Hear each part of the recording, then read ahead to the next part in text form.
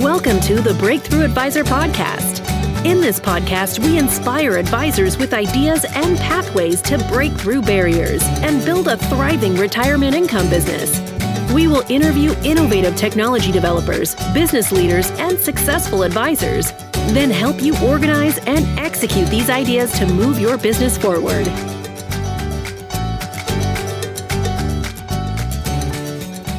Hey, this is Jack Martin. I serve as the virtual CMO for InsureMark, and I want to welcome you to the Breakthrough Advisor podcast. Today, we've got Diana Cabrices. I couldn't be more excited to get back together with her again. We worked with her a lot in the Snappy Kraken days, and she's started carrying her own flag. She's got a thriving new business she's going to tell us about, and really more about how elite advisors like yourself can really level up their practice in 2023. Some of the lessons she's learned, some of the things she's seeing. She's right there, in the mix in terms of fintech and wealth management and what's happening with marketing. So couldn't be more excited. Hey, welcome aboard, Diana. Thank you, Jack. Thanks for having me. I'm so excited to finally be a guest on your show. You've got so many great episodes, so it's an honor to be here. Thank you very much. Hey, you just started in January, and I know time flies, and you've really done a great job, in this financial advisor space of getting on the stage, if you will, literally and figuratively. Tell us a little bit about that, 11-month journey. What's that been like, and what are the lessons you've learned that might inform our listeners? Yeah, it's hard to believe it's been 11 months, but, a year ago, I had this idea to go out on my own and serve not just one technology company that I think was moving the needle for growth for financial advisors, but maybe two or maybe three, and sort of dividing my time. And I thought I was a little crazy, but looking back, I really just leaned into that voice and just said, hey, I'm going to put my confidence hat on right now. And I'm just going to sort of productize what I know I'm really good at and see if there's any companies that will bite. Launched January 18th. By January 20th, I had my first client, Wealthbox, in my email inbox saying, hey, we're ready to go. Let's go ahead and get our contract in place. So that was a great indication that, there was something here. There was something of value. And thinking about the lesson learned there, right? It's sometimes we think as business owners, which can get pretty lonely, we think some of our ideas are a little crazy and out there, but sometimes it's the crazy and out there ideas that actually move the needle for us, that actually get us the business, that, tell people, hey, this is someone I really want to get behind, and in the eyes of an advisor, right? A client. So very happy with that launch. And then thinking about the strategies I implemented there as well, Jack, I wanted to kind of make myself available to all technology companies that serve advisors. And you know this, Jack, there are so many categories. But what I probably would have done a little bit differently looking back is maybe niche down a little bit more. And I know we tell advisors this all the time, but I think about who did I really attract? It wasn't necessarily who I thought I would, right? I wanted to cast a really wide net. And I have had a lot of conversations, but the ones that actually panned out, looking back, I could have just said, I want to really serve tools in the marketing and growth and sales development category for financial advisors. And I probably would have attracted conversations with more of those technology companies in that category versus the ones that kind of span the gamut that eventually and ultimately we decided for right now, we might not be the best fit. So thinking a little bit there, niching down, right? We tell advisors again all the time, it's an effective strategy. I believe that it is. I still had success. And this year has been wildly successful. There's been a lot of engagement, a lot of business. I've really picked up more than ever video. I'm leaning into video as much as possible in my business with social media, with my, clients' websites, with education for advisors. Video has been a mover for me. And I think, when it comes to social media, right, there's a lot of graphics, there's a lot of text, there's a lot of posts. Video is a great way to differentiate. And I think that's helped me a lot this year. No doubt. Hey, you covered a lot. There's a lot to unpack there, but one of the nuggets I want to grab onto is the mindset. I know when we're coaching our advisors, whether it's, taking that step to get into marketing as opposed to buying leads, whether it's that step of saying, I'm going to get smaller, I'm going to get larger by getting smaller and niche down, there's a fear, I'm going to leave something behind. I'm going to miss some opportunity. So talk a little bit about the mindset that an advisor needs to have to really dial in and get bigger by getting smaller? Yeah. So I mentioned it a moment ago, right? Being a business owner can be lonely, even if you have a team, because you are constantly thinking, right, about what is the next move that I need to make, or what's so and so going to say about this meeting, or were they happy with what I provided for them? Like, there's so many doubts, right? There's the imposter syndrome that just floods our brains. And we really need to make space for the right kind of mindset in order to be successful. Thinking about mindset, like you can be a positive person in general, you can be a negative person. It really, I think we all sway maybe a little bit closer to one side or the other. But as a business owner, you have to learn to like tune all of that out and just keep straight vision right ahead of you. There's a reason that the front windshield is bigger than the rear, right? Because if you're constantly looking back and thinking, well, maybe I could have done that different, or I don't know if that was, as successful as I would have wanted it to be, just quickly learn from those mistakes and implement new ideas. A lot of what we're doing is implementing new ideas. And I think when it comes to putting yourself out there, right, you have to just have that confidence.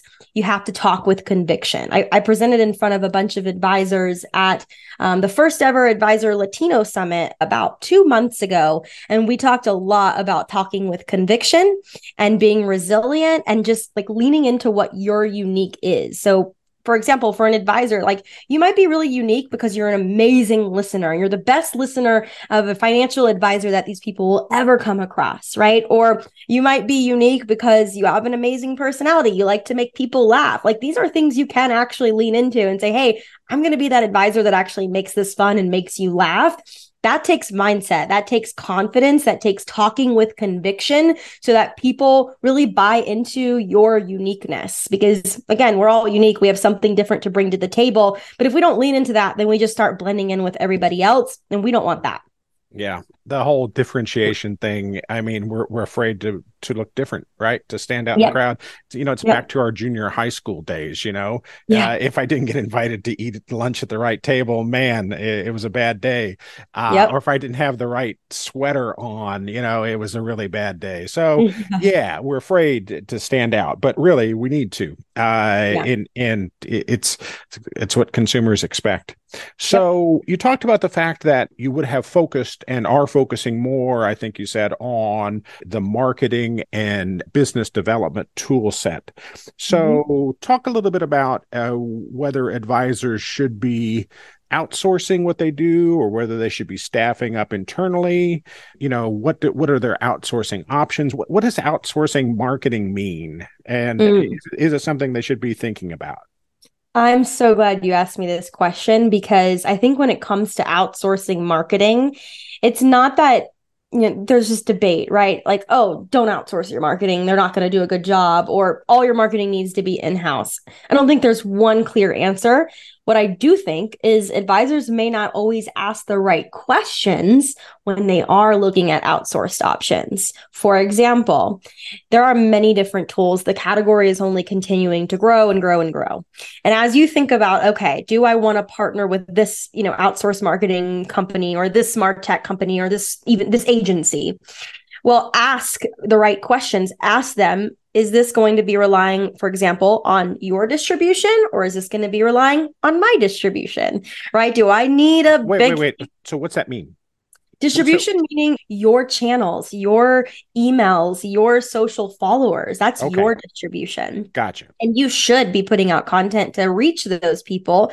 But if that's the only thing you're relying on and there's no other form of that outsourced marketing offering, whatever it might be, creating new distribution for you at a reasonable rate, if you will, then that might not be what you need if you have a small following or if you have a small email list.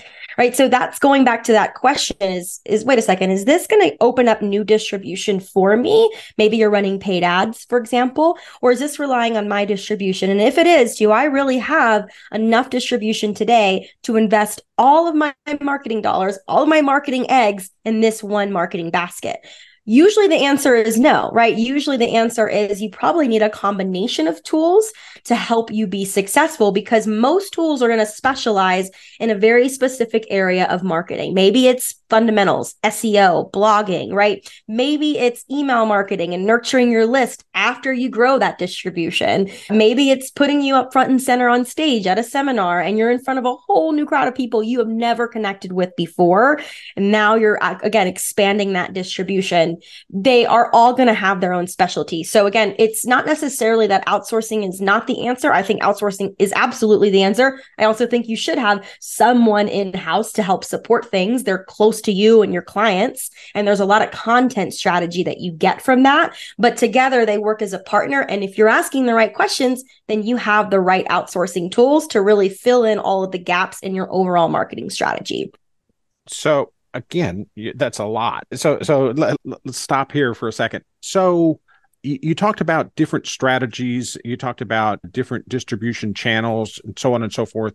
So how does the advisor get the roadmap, if you will? What's the path?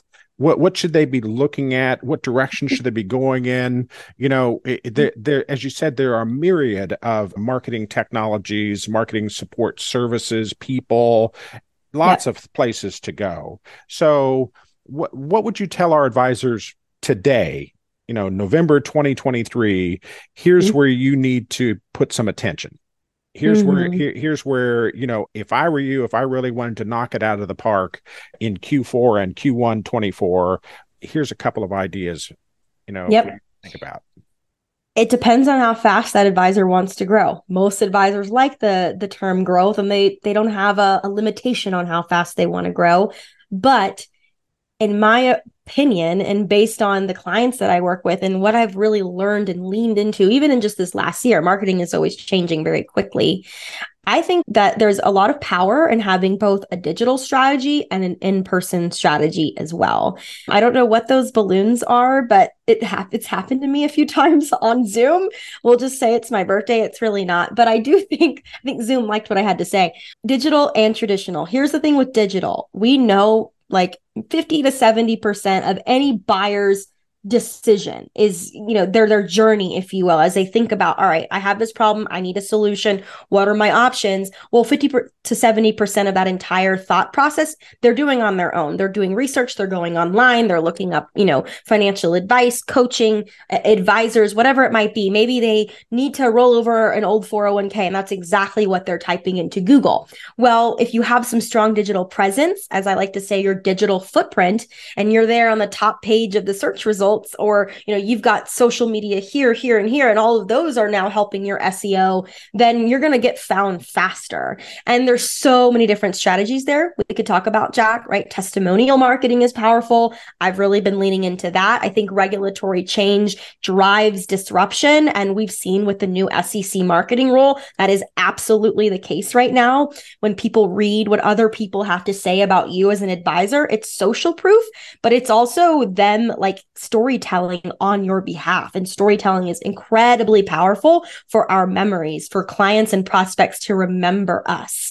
So having a strong digital presence is very, very important. You should have a website. You should have social media channels. I would argue beyond that, like get yourself listed on an advisor directory. Make sure you have testimonials spotlighted in a compliant way. And no, asking your clients to leave a review on Google and then promoting those reviews outwardly is actually not compliant because they don't contain the necessary disclosures. We could talk a whole lot more about that, but that's digital, right? And so that I would say is probably your most important foundation marketing strategy as an advisor. In person, and I'll keep this short and sweet, thinking about like, what can I do in my local community to actually go out and reach people? I know this sounds old school, and a lot of people say seminars are dead, but seminars are really not dead. They've actually made quite the comeback. And if you think about it, getting in a room, shaking hands with people, educating them on a topic, maybe it's estate planning, for example, you don't get more humanized than that. Like there's no way to warm up a lead faster than shaking their hand and being in a room with them and showing them who you really are. So I'm not saying every advisor needs to do seminars, but I am saying there's a nice balance there. And if I were an advisor putting my hat on, I would want to strike a bit of a balance for those in my marketing. Good tips. Good tips. So you're saying do digital, do in person, or a more humanized approach. Mhm. Okay. And so now, if I've made that strategic decision, then what should I expect in terms of budgeting, in terms of people? What's my checklist look like as I start to interview outsourced options for that? What are the things I need to be thinking about in that case? Yeah, well, you should be thinking about your overall marketing budget, right? I mean, you should be looking at, I think some of the top growth firms, and you probably know this better than I do, Jack, spend about 20% of their revenue on marketing, right? That they're putting that aside for marketing. And so when you think about, okay, if I want a blend of digital and I want a little bit of in person, well, how much budget do I really want to allocate to both? Digital can be it can be expensive to get going. It can also be really cheap to get going. There's not like one perfect model when getting started with digital. Building a website could cost you $5,000. Getting a couple social media profiles up and running, that's obviously free. Hiring somebody to maybe help you get some content out, that might have a cost associated with it as well. Asking your clients to leave you a review, that's absolutely free, right? So you really have to just think about, all right, what exactly do I want to do here? How much budget am I going to allocate? And then what's remaining for in person? I would probably take that approach, Jack, is start digital and then move along to, okay, what's remaining now in person? Because as you go out and do in-person things, it could even be as simple as a client event, Jack, right? Where people are bringing a friend and now you're meeting prospects. As you go out and do that, guess what those people are going to do after they meet you? They're going to go look up your name on Google. They're going to go figure out, all right, is this person credible? What's their digital street cred look like, if you will? And if you don't have an invested digital strategy, well, maybe you don't have enough substance, as I like to say, to give them to help them build that trust with you. So it's like chicken or the egg. Which one's coming first? Are they looking for me first and then meeting me in person, or vice versa? There's no true real answer. But if I were putting my advisor hat on and thinking about maybe 20% of my revenue allocating, I would start with digital and then I would go to in person. Yeah, I think you're spot on. If you think about, we talk about a growth framework. What do you have in place to turn leads into prospects into meetings into clients, and clients into evangelists, right? And so, if you're going to go through that process, you're right. I mean, if I attract leads, now what? Okay, it's kind of like I got the bear in the cabin. Now, how do I skin it? Right. So you got to make sure that you got that whole framework worked out, so that, like you said, social proof. What's your digital footprint? Are you legit? And once they know you're legit, then they might be willing to engage, at an advice level. And I know we talk a lot about advice engagement these days. And I think that's hugely powerful because of the way that it's designed to address problems. And I think a lot of advisors are still thinking about selling their service. I sell my fiduciary holistic planning service as opposed to solving problems. So what are you seeing out there that advisors are doing in that vein that's working for them? Yeah, man, there are so many advisors this year that I've come across that I had never been connected with before, but I've been very inspired by a lot of their strategy. We talked about it, right? Having a niche really is effective. Now, some people argue that it'll cap, right? Well, you get to a certain point and you cap and then you can't grow anymore. But I think every advisor is different. Some advisors may not really want to run and grow some enterprise firm. They really just want a lifestyle firm. They're happy with their clients and that's their life. And that's wonderful. Diana, what are you seeing when it comes to advisors being more problem solvers as opposed to product sellers? And I know wealth managers don't think they're product sellers, but when you hear them say, I'm a fiduciary and I do holistic planning, that really is a service you're selling. What is the problem solver? And I believe that's where the growth is in our space, is in problem solving. So what are you seeing?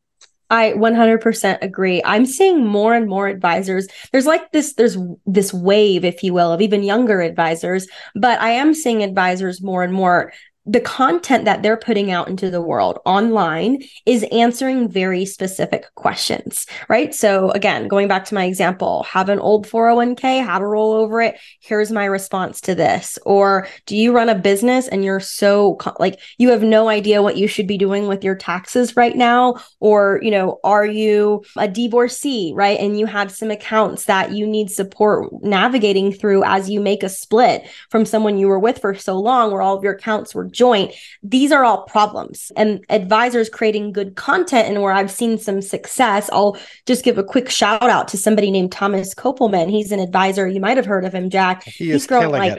He's killing it. He is killing it. I talked to him the other day, and he is booked up for the rest of this year and through most of Q1 already. And he said, I've got a few slots left, is the way he positioned himself, which is insane, right? Yeah. Every advisor's dream, right? 100%. That's what every advisor wants. Well, what's he doing? Well, every single day he's got YouTube and he's got Twitter, and he's putting out answers to problems that he knows his very specific niche, small business owners, millennials, right? They have these problems. So you're spot on with problem solving. Gotcha. So, all right. So I'm an advisor. I'm thinking about problem solving. So I'm thinking about taxes. I'm thinking about longevity risk. I'm thinking about healthcare expenses and all those kinds of concerns that are on people's minds, right? And so I'm building some kind of advice engagement proposition around that to address those problems. And so now I start to build out my framework. I've got my, lead to conversion tool, at the top of my website or SEO. I've got my digital footprint. So then what? Now that I've got a prospect and we're having a meeting. Okay. And so what are you seeing that advisors are doing in order to get it across the goal line, right? I hear a lot of advisors who say, really cool. I had 125 buying units show up on my webinar about Social Security planning, and I got 4 clients out of that. I'm going, that's not a great closing ratio. So what are you seeing? So, man, I was just on the Advice Tech Live conference a week ago, where we got to watch, I had to watch over 10 fintech demos in the category. And I learned so much. And I will say there are multiple tools available today for advisors. We're seeing this shift into this sales enablement category, very much being a term that's all about empowering advisors to be better sellers. And what's happening is now they're really bringing the prospect more into the co-creation process. So here's the problem that you have. We're going to co-create together. Let me ask you questions. These are not just, hey, what do you... I don't even know here, but hey, what problems do you know you have? Yes, everybody knows they have problems, but thinking beyond that, what are your values? What's important to you? How would you prioritize this set of, characteristics in your life? How would you prioritize family to career, to life, to money, to savings? What is most important to you? Taking all of that EQ, right? This is not just IQ anymore. Now we're really leaning into the emotional side of being an advisor, being that financial therapist, if you will, which might scare a lot of advisors, and for good reason. You were never, set out to be a financial therapist, but now there's so much tools and information and behavioral finance that we're seeing sort of make its way into the space to make you better and to have a better closing ratio. So I also think visuals are becoming a big part of successful advisors who are converting at a good rate with their prospects. Why? Because financial topics, information, education, it's complex, right? It gets complex. And sometimes it's really hard for people to think through and feel that you really are going to solve their problem when they cannot see anything physically. 60% of us are visual learners, Jack. So being able to see, the complexities of an IRMA or, a 401k rollover or a backdoor, right? What's happening? What's step 1 to step 2? Having that confidence in your advisor or potential advisor is so, so crucial. Advisors that are having success with advice engagement, they're incorporating all of these things. Gotcha. I was snickering a little bit because sales enablement has been an area that our firm has been engaged in helping other firms do for a while. And the technological advancements are huge, and being able to understand and not see anything drop through the cracks and think about the fact that some of these processes have a little bit of a long tail We like to think that things, if I see you today and I talk to you on Monday, you're a client on Wednesday, and maybe not so much, maybe it takes a minute. This has been awesome. So anything in parting you wanted to you would like to share with our advisors? Anything we missed? I would love to share something with your advisors because, advisors are of all ages, right? We've got young advisors entering the space, breakaway advisors, middle-aged advisors, advisors who probably could retire but never really want to. And I want to give, I guess I would, in parting, would want to share a little bit of the millennial perspective, right? Because we know there's this great wealth transfer. We know how much assets, businesses, right, are transferring hands from, boomers to millennials and beyond. And I just want to share, one thing you really have to consider is we're a different breed, right? We do a lot of research. We grew up on the computer. So we're actually judging trusted based professionals that we may want to partner with, and we know we need their help. We're judging them. We're judging what their digital presence looks like. We're judging if they have any videos online or not. And if they don't, maybe I don't really want to reach out because why doesn't he have any videos online? It's 2023, right? So in a way, I know in today's world, a lot of us are focusing on serving the clients that we currently have, but we absolutely need to shift and start thinking about how do I reach the clients I know I will need to acquire in the future and the children of my current clients. And again, we grew up on the internet. We are judging online. It doesn't have to be judging in a bad sense, but we want to make sure you have that digital street cred. I cannot stress that enough. So if you haven't already expanded your digital strategy for the year 2024 and beyond, I highly implore you to do it. Take it on. There's some easy tools out there to help you do it. Jack, I know you're a huge resource for all of your advisors. And just, again, putting the lens of the millennial into the conversation here, I can't stress it enough. So that's a great point. One of the engagements we've had was in helping 401k participants start the conversation about decumulation. Okay. And so speaking of judgment, there's a lot of judgment built into that process. The whole, do I have enough question evokes a lot of shame. I literally have been in study groups and looked through the glass at people who were being interviewed, who were asked about where they were in terms of retirement, who would say, I don't want to talk about that. I don't feel like I'm in a good place on that. And so as you start to think about content and you start to think about having conversations and getting people engaged in a conversation, we need to be super sensitive to trying to judge them. And so, what's your number? Do you want to buy a vineyard? Those are all loaded concepts that cause people to disengage. And there is a huge segment of the population, by some estimates, as many as 75% of plan participants don't have a clue what to do with their decumulation, but they're being barraged with analytics, with reports, with comparisons, with charts, what's your number? How do you compare? And that is absolutely the wrong direction. So as you think about the things Diana is saying, make sure that your content doesn't evoke that. Take them at face value. And the word you used earlier was collaborative. And that's a hugely powerful concept. If you're saying, let's come together and figure out what works for you, I'm not prejudging. I don't have, a hard and fast set of rules or prescriptions. Let's find something that works for you. I think if you're more open in that context, that's what the human side of advice engagement is, I think. And I know for sure that if we're not doing that we're leaving a lot of opportunity on the table. So, but couldn't agree more. Great session. Thank you very much. This is Jack Martin on behalf of the Breakthrough Advisor podcast. Thank you all very much. Diana, thank you. Super job again. Really appreciate all that you do for the space, for women, for Latinas, and for what you're doing in wealth tech. You're doing an awesome job. Thank you very much.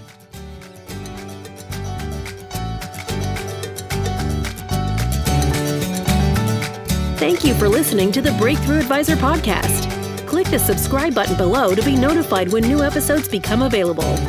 The information covered and posted represents the views and opinions of the guest and does not necessarily represent the views or opinions of InsureMark.